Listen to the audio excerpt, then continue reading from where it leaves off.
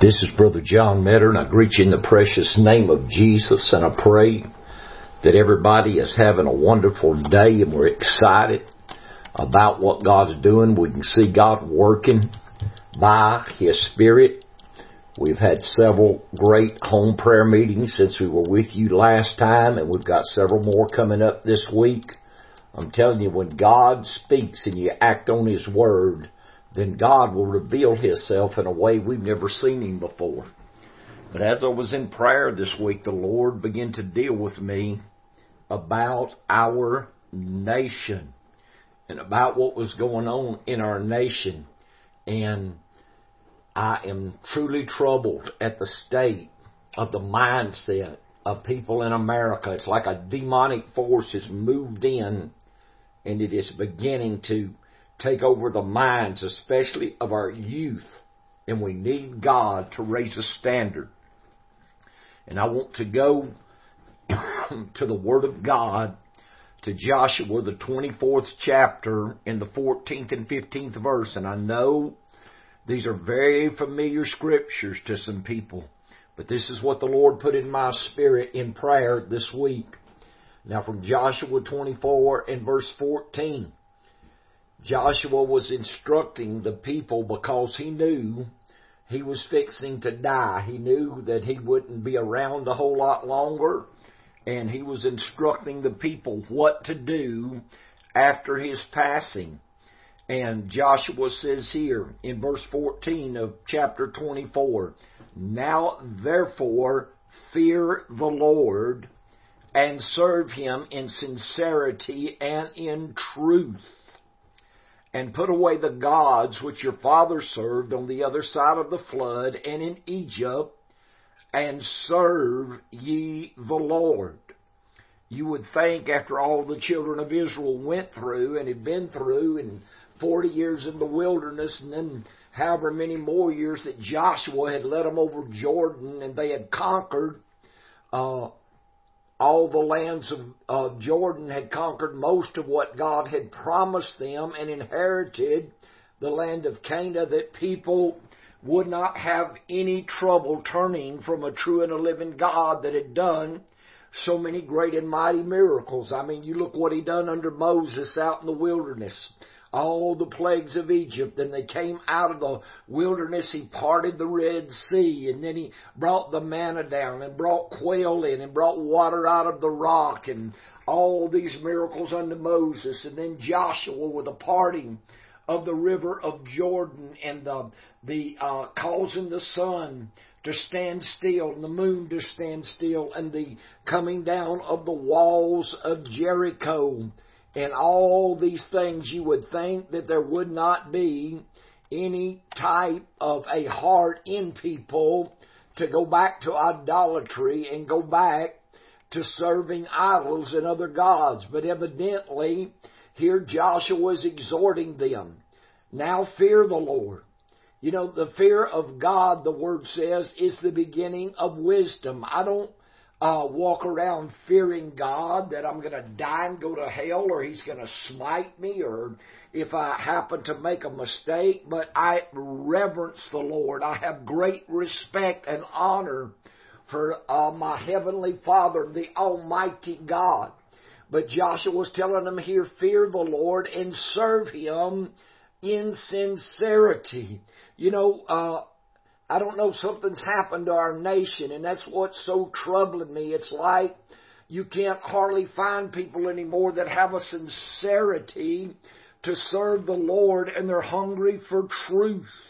And then Joshua went on, and he said, "And put away the gods which your fathers served on the other side of the flood," or put away the gods that caused the Lord to send the flood in Noah's day and wipe man off the face of the earth, because that his heart had turned from God, and the Bible said his heart was on evil continually. So He's saying, get rid of all this. Don't let this get in your spirit. Don't let it get in your homes that serve on the other side of the flood and in Egypt.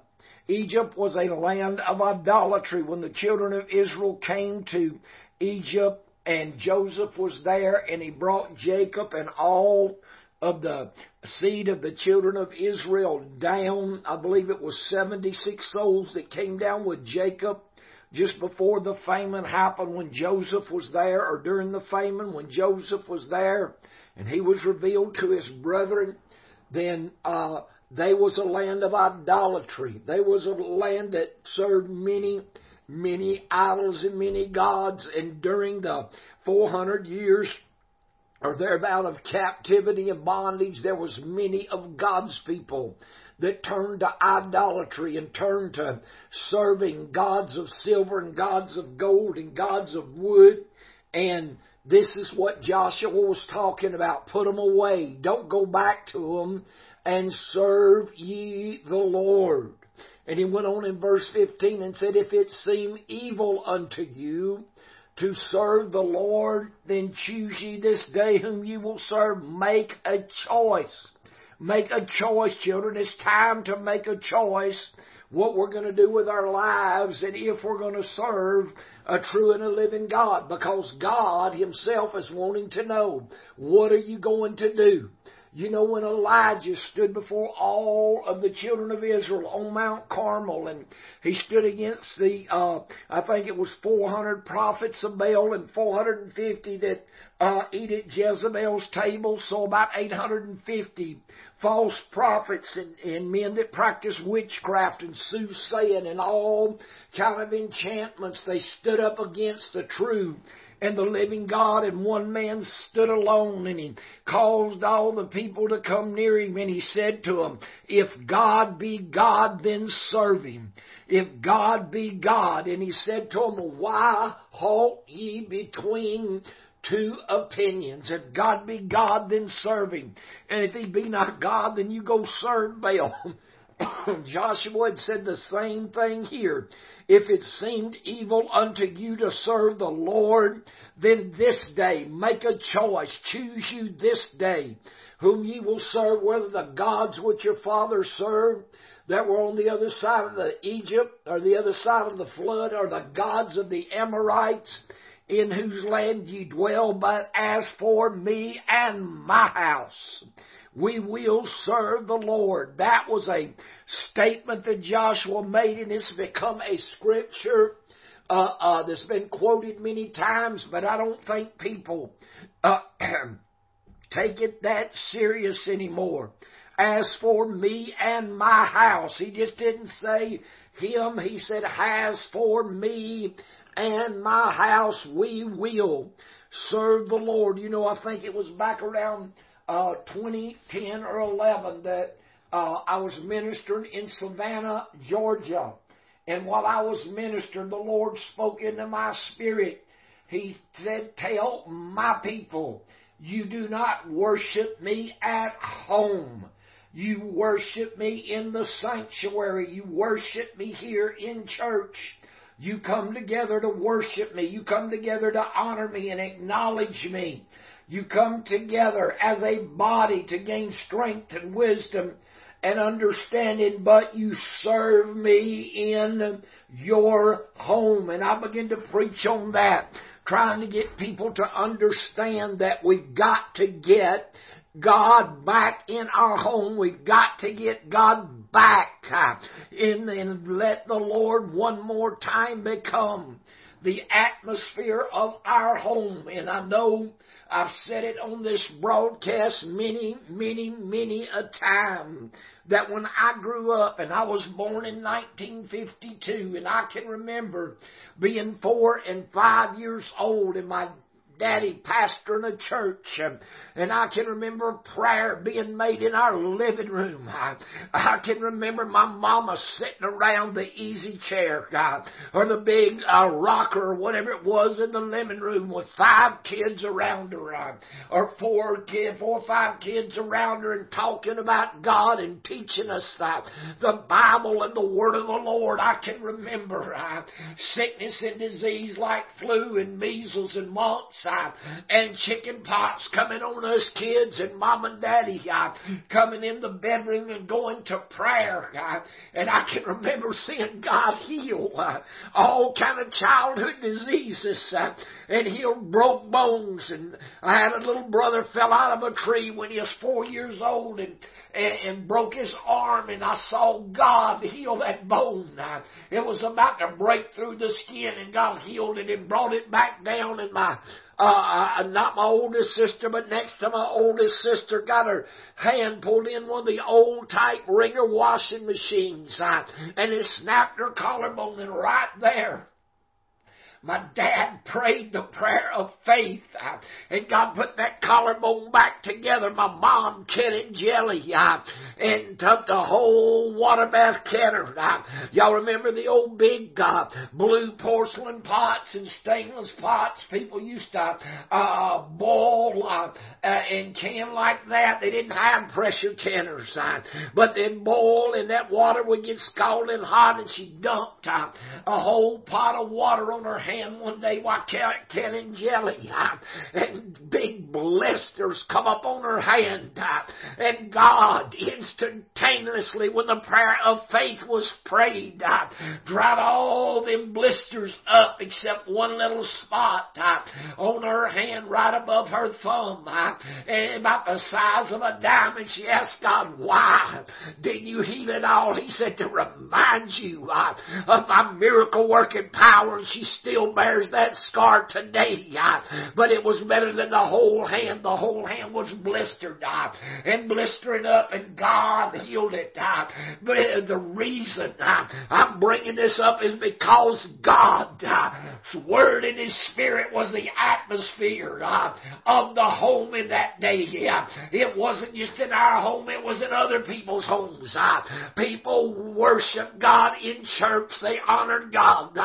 They sang the praises of God with conviction. They sang and honored God in the Spirit of God moved in, and we worshiped, and we went back to our homes, and God Almighty and His Word and the working of His Spirit was the atmosphere of the home in those days. Through the 50s and even going some into the 60s, there was great revivals in those days. Great revivals that would run 15, 20 plus thousand a night, and not just no 2 or 3 night charade and putting on big revivals for 2 and 3 days, but these revivals would run 3 and 4 and 5 and 6 and 7 weeks, and people would go to church and they would sing from their heart. They would sing from the very depths of their soul. I remember a man giving a testimony back in the 50s. He started preaching. I think back in the 40s he was in the army, and God touched his life. And he said he was an alcoholic, raised in an orphanage. When he got out, he became an alcoholic, and he was on his way to the bar one night out in the Midwest, and he went by a little, I think he said, a Nazarene church, and something spoke to him and said, go in, and he went in, and he sat down on a bench, and people were praising and singing and magnifying God. He said the lady in front of him jumped up and shouted and said, God, send the rain. Send the rain, send the rain, send the rain, send the rain. And then when she sat down a few minutes later, said the lady behind him jumped up and started hollering, God, send the fire. Send the fire, send the fire, send the fire, send the fire. And he sat there a few minutes, and he leaned over the little lady beside him. He said, ma'am, he said, I'm a little confused. She said, what's wrong, son? He said, this lady up here hollering, send the rain. This one back here, hollering, send the fire. What is it y'all want, the rain or the fire? Said she jumped up and started hollering, God, send both of them. Send both of them. Send both of them. Said as I sat there, said them people was a singing and praising and magnifying God. I said I counted. They sang I'm in the Glory Land Way. I think he said 67 times, and every verse got louder and faster and louder and faster and louder and faster. And he said I was feeling something I had never felt before. And he said them people shouted and sung and praised God till about 9:30, 10, maybe a little after 10. Then the preacher come out and preached and told me how sorry and low down and no good I was, and preached against all my sins.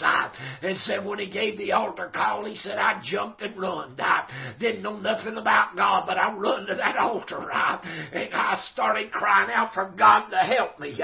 He said I didn't know how to say thank you, Jesus, glory to God, hallelujah. Never been in that kind of church in my life. I always went to formal, dead, dry churches. And he said, but all of a sudden, after about 15 or 20 minutes, he said, of tears running down my face and a cry coming out of my soul for God to help me. He said something lifted off of my soul. He said it, I felt so light, felt such a joy, felt such a peace come down in my spirit. He said all I knew to do was jump up and down and run the aisles and holler, hot dog, I got it. Hot dog, I got it. Hot dog, I got it. And he said by that time we got out of church, it's 12:30, 1 o'clock in the morning. That's how I was raised in services where the Spirit of God brought praise. It brought worship. You didn't have trained musicians. You didn't have people putting on shows and entertaining. But you had people that sang and shouted and praised God from the depths of their soul and out of the integrity of their heart, because God was real in their life. He wasn't a byline and he wasn't something they put on the shelf when they walked out of church. He was working of His Spirit, went to their homes. They kept God in their homes. They kept prayer and Bible study in their homes. They kept the atmosphere of God in their homes. And when revival broke out in local churches, people did not fight against one another. Churches didn't start revivals against one another. You know, I preached in tents for 22 years and went across this nation, across Canada, preached in tents, had great revivals, great miracles, great deliverance, but everywhere I went into town, I'd go talk to preachers, try to get them to come out and back to revival. I said, souls are going to be saved. People are going to be healed and delivered, and they're going to need somewhere to go to church when I leave. Very few towns I ever got any cooperation. Most preachers go start a revival to keep people from coming to the meeting, but it didn't stop the working of the Spirit of God. But you need to understand we have got to get back God's Spirit and God's atmosphere back in our homes, back into our lives, back into our conversation. People leave church now, it's like they put God in a box or God on the shelf, and He's nowhere to be found during the week. There's no conversation about Him. There's no acknowledging of Him. There's no prayer made in the home. You go in homes today and people say they're Christians, and you can feel the most ungodly spirit. You can hear, my God, the family's divided, and one's on the computer, another's on the cell phone. Kids are up in their room playing CDs, ungodly music, unholy things coming out of the television, coming across the computer and the cell phone. We've allowed sin to creep into our homes, and it's driven out the Spirit of God. It's driven out our honor for the Lord, and it has brought a spirit of perverseness, ungodliness, adultery, and fornication fornication into our churches, into our homes, into our nation. And this is why we are in a mess. It's not our government. It's the spirit we've allowed to get in the churches. It's the spirit the preachers have allowed to get into the churches and quit preaching against sin and quit having prayer and seeking God. I remember being in church till 10:30, 11, 11:30, and 12 o'clock at night. Great revivals, great conviction, and people run to the altars and wept their way through to God. That's like some kind of dead, dry, formal ceremony.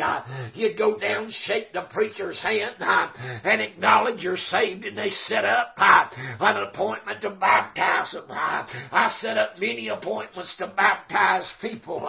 When they got saved, I took them to the creek. I took them to the river, and God changed their life. I remember a meeting in 1980 in Scottsboro, Alabama. A man come under the tent, run to the altar and gave his heart to God, and we were about a mile from the Tennessee River, and we took him down at midnight or later, walked down the boat ramp and put him under the water, baptized him in the name of the Lord, and he come up shouting, magnifying and glorifying God. His sins had been remitted because with godly sorrow, the Bible said godly sorrow worketh repentance. It's time to get preachers back into prayer and seeking God. It's time to get messages preached with godly conviction that are going to cause godly sorrow to hit people's hearts. Today people come in church and they sit there with sin in their lives. They sit there,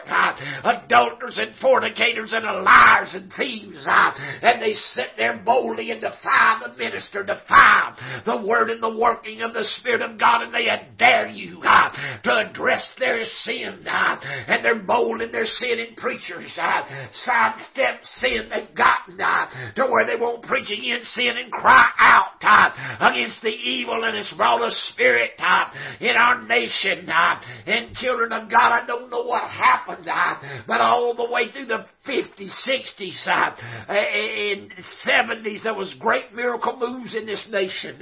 And even as I began to minister in the 80s and 90s, and I ministered under tents, there was still a move of revival. There was still a working of the Spirit of God. But as we moved on into the 90s and into the turn of the century, it's like something happened to this nation. It's like in a period of 30 going on 40 years that God is no longer in our homes. God is no longer in our government. I can remember our government leaders standing up and praying before they had Congress, before they had government sessions, all the way down to the state, to the county, to the city halls. People used to open their council meetings. They used to open their legislative meetings with prayer and calling on the name of the Lord, not getting different religious leaders to come and acknowledge this God and that God. That's fine. If they want to serve their gods, that's good. But this nation is one nation under one God. One nation under the one true and living God, and His name is Jesus. His name is Jesus. Are you hearing me? We have one true and living God, and this nation was found on our faith and belief in God, not gods, not all these false gods and these idols and these gods of all these religions from other country and overseas, but the one true and living God, and by His name Jesus. It's time to take our nation back. It's time to go back to prayer. It's time to put evil out of your homes. It's time to put pornography out. It's time to put ungodly songs and literature and things that testify of other gods and other religions. Get them out of your home. Quit allowing ungodliness. Quit allowing unholiness and unrighteousness. Pay attention to what your kids listen to. Pay attention to what your sons and daughters are doing on their cell phones and laptops and computers. Pay attention, children of God. It's because these spirits have got in our home. It's because these spirits have stood up and we've allowed them into our home that the spirit of suicide is running rampant among our young people, because when you take God out of a nation, despair comes in, desolation comes in. And as a whole, God has been taken out of our nation. It's been taken out of our government. Evil and perversion has gotten in our schools, and people will not stand up. In schools now, they teach your kids that homosexuality and lesbianism is okay, and now they're endorsing this transgender stuff. It's wrong, it's wrong, it's wrong, it's wrong. It's against the Word of God. It's against the Word of God. It's not right. It's evil. It's perverted. It's ungodly. It's unclean. And we need a move of God.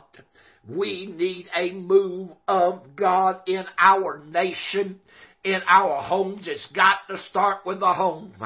If the home is out of order, the church is out of order. If the church is out of order, then our nation and our government is out of order. It's time to start back to prayer. I remember in 2013, I started teaching on the family altar and trying to get mamas and daddies and husbands and wives to pray together and have Bible study and nightly Bible study and prayer with their children. What has happened to us children? What has happened to the children of God? What has happened to churches? It's like all you have now is programs, and got to get this one to church and that one to church, and we got to add to the roster, and we got to add to the congregation, and it's not going to do any good to add to the congregation if people are not coming to God with godly sorrow and truly repentant. All you're doing is making twofold childs of hell out of folks. It's wrong, and we need godly sorrow to turn back. But before God's going to turn back to our churches, He's got to turn back to us in our home. This is Brother Metter, and I see that our time is about gone again. I pray this word has stirred your soul. It definitely stirred mine. And I started out to preach today on a new dispensation because this is what the Lord told me. He's raising up a new generation, and He's taking us into a new dispensation. And maybe I can get to it next week. Maybe I can finish this out next week. But we want to invite you to attend service with us at the New Testament Church at LJ. And that is located on 90 Garland Drive. It is about 6.5 miles down Big Creek Road off of Highway 52. If you go out Highway 52 going toward Dawsonville, you go out there just a little way past the R.A. Apple House. Big Creek Road's on the left. When you turn, the Dollar General will be on your right. Go right at 6.25 miles. There on the left is a little white church right on the corner of Garland Drive and Big Creek Road. Garland Drive is a little dirt road. There's a sign there that says New Testament Church at LJ. And we are there on Sunday morning at 11. And we are inviting you to come pray with us. We're inviting you to come worship the Lord with us. We get in and we go to prayer.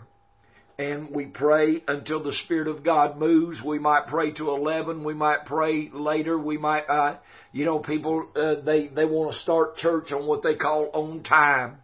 To me, time is in God's hands, and we move by the leadership of the Spirit. If you're looking for a formal church service, if you're looking for a good worship team, if you're looking for somebody that's going to sing good specials and entertain your flesh, don't come to our church, because it's not what I'm interested in. I'm interested in worshiping God in spirit and in truth and finding the leadership of the Holy Ghost. But if this word is being a blessing to you, and if this word is touching your heart and your life, and you feel like this word needs to go out, then I am encouraging every one of you that will please support this broadcast. Please help us keep this broadcast on the air and get this out over the internet. You know, the broadcast takes finance, the internet takes finance, the websites take finance. And we're just a small group of people, but we're doing a lot with what God is giving us.